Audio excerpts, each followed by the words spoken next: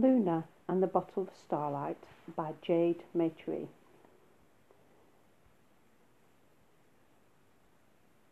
One day, by the side of the road, Luna found a bottle of starlight. It shimmered and glistened in the pinpricks of light and whispered glimmers. It was smoky blue and beautiful.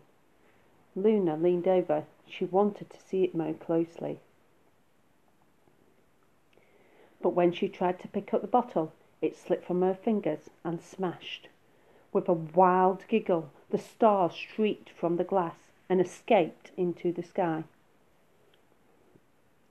Luna cried and leapt as she tried to catch the stars. They laughed at her from their places so high in the air. From above, Luna's dancing made her look like an angry little ant. They knew she couldn't reach them, and they were happy to be free. For the stars had been so long in the bottle that the air around them felt cool and wide. They gleamed. It was so nice to be in that vast black universe with space of twinkle and breath. The bottle lay in shards of dark glass at Luna's feet. She scooped at the pieces of glass and put them in her pocket. She felt a need to hide them. What she had done, she didn't know who the stars belonged to, and if the owner would be angry when they found out what she had done and what had happened. Perhaps if she could catch them, she could put them back into her pocket. Her glance fell upon a long vine hanging quietly from a nearby tree. Being a thrifty elf, she found it no trouble to fashion a lasso and throw it high into the air. But the lasso was lazy and limp. It plummeted to the ground in the matter of moments. Next her eyes wandered to a giant tree. Perhaps it was lent and caught them in her fingers, she thought. But climbing high into the limbs of the tree, she realized that there was no more area than the vine had been. Looking and locking wings, she thumped the earth like a heavy sack. The stars twittered and the passing birds sniggered mirthfully. The ladybirds rumbled sly little laughs. It felt that nobody could help Luna return the stars, and we were all having a good joke at her expense. Luna sat on a stump, and she began to cry. At that moment, a tiny rabbit poked its head out of the bushes and sniffed into the air. It had heard Luna sobbing and wanted to know what was the matter. "Why are you crying?" the rabbit asked the elf. "I found a bottle and accidentally dropped it at the stars escaped," said Luna tearfully. "Ah, but that's no reason to cry," said the rabbit. "What good does crying do?" "Perhaps if I cry enough, I'll make a lake and float high up into the sky to catch them," Luna sniffed. The little rabbit leaned back against a leaf. "It seemed to be that there were too many," he said.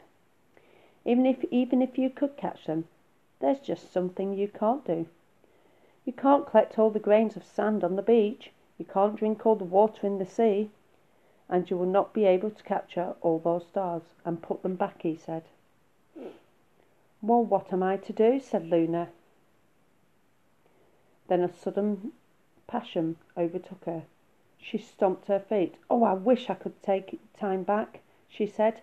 "I wish I never touched that bottle."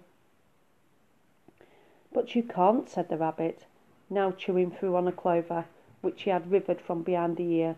"Nothing can be taken back once something just is. Like the wind and the sunshine, like love and loss. It just is. You can't help it.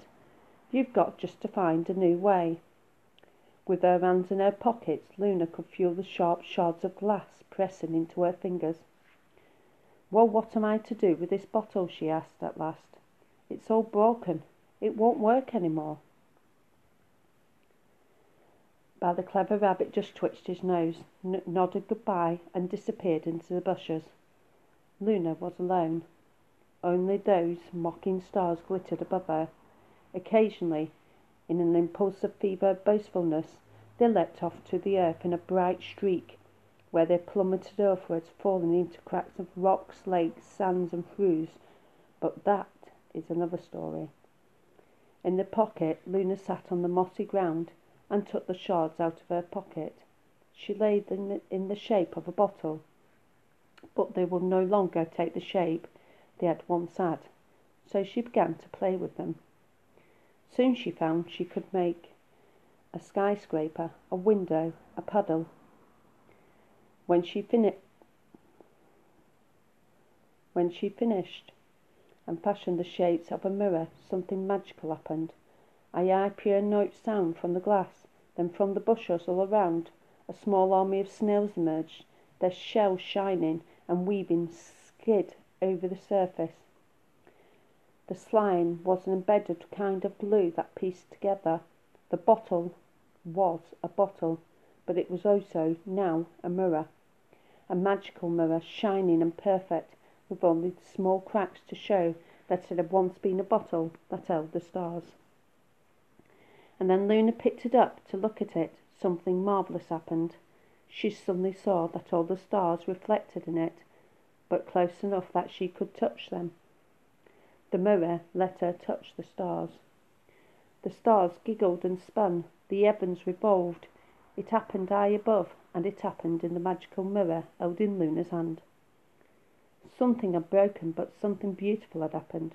The stars were free, and the light was everywhere, and Luna held the reflection of the entire universe within her hands.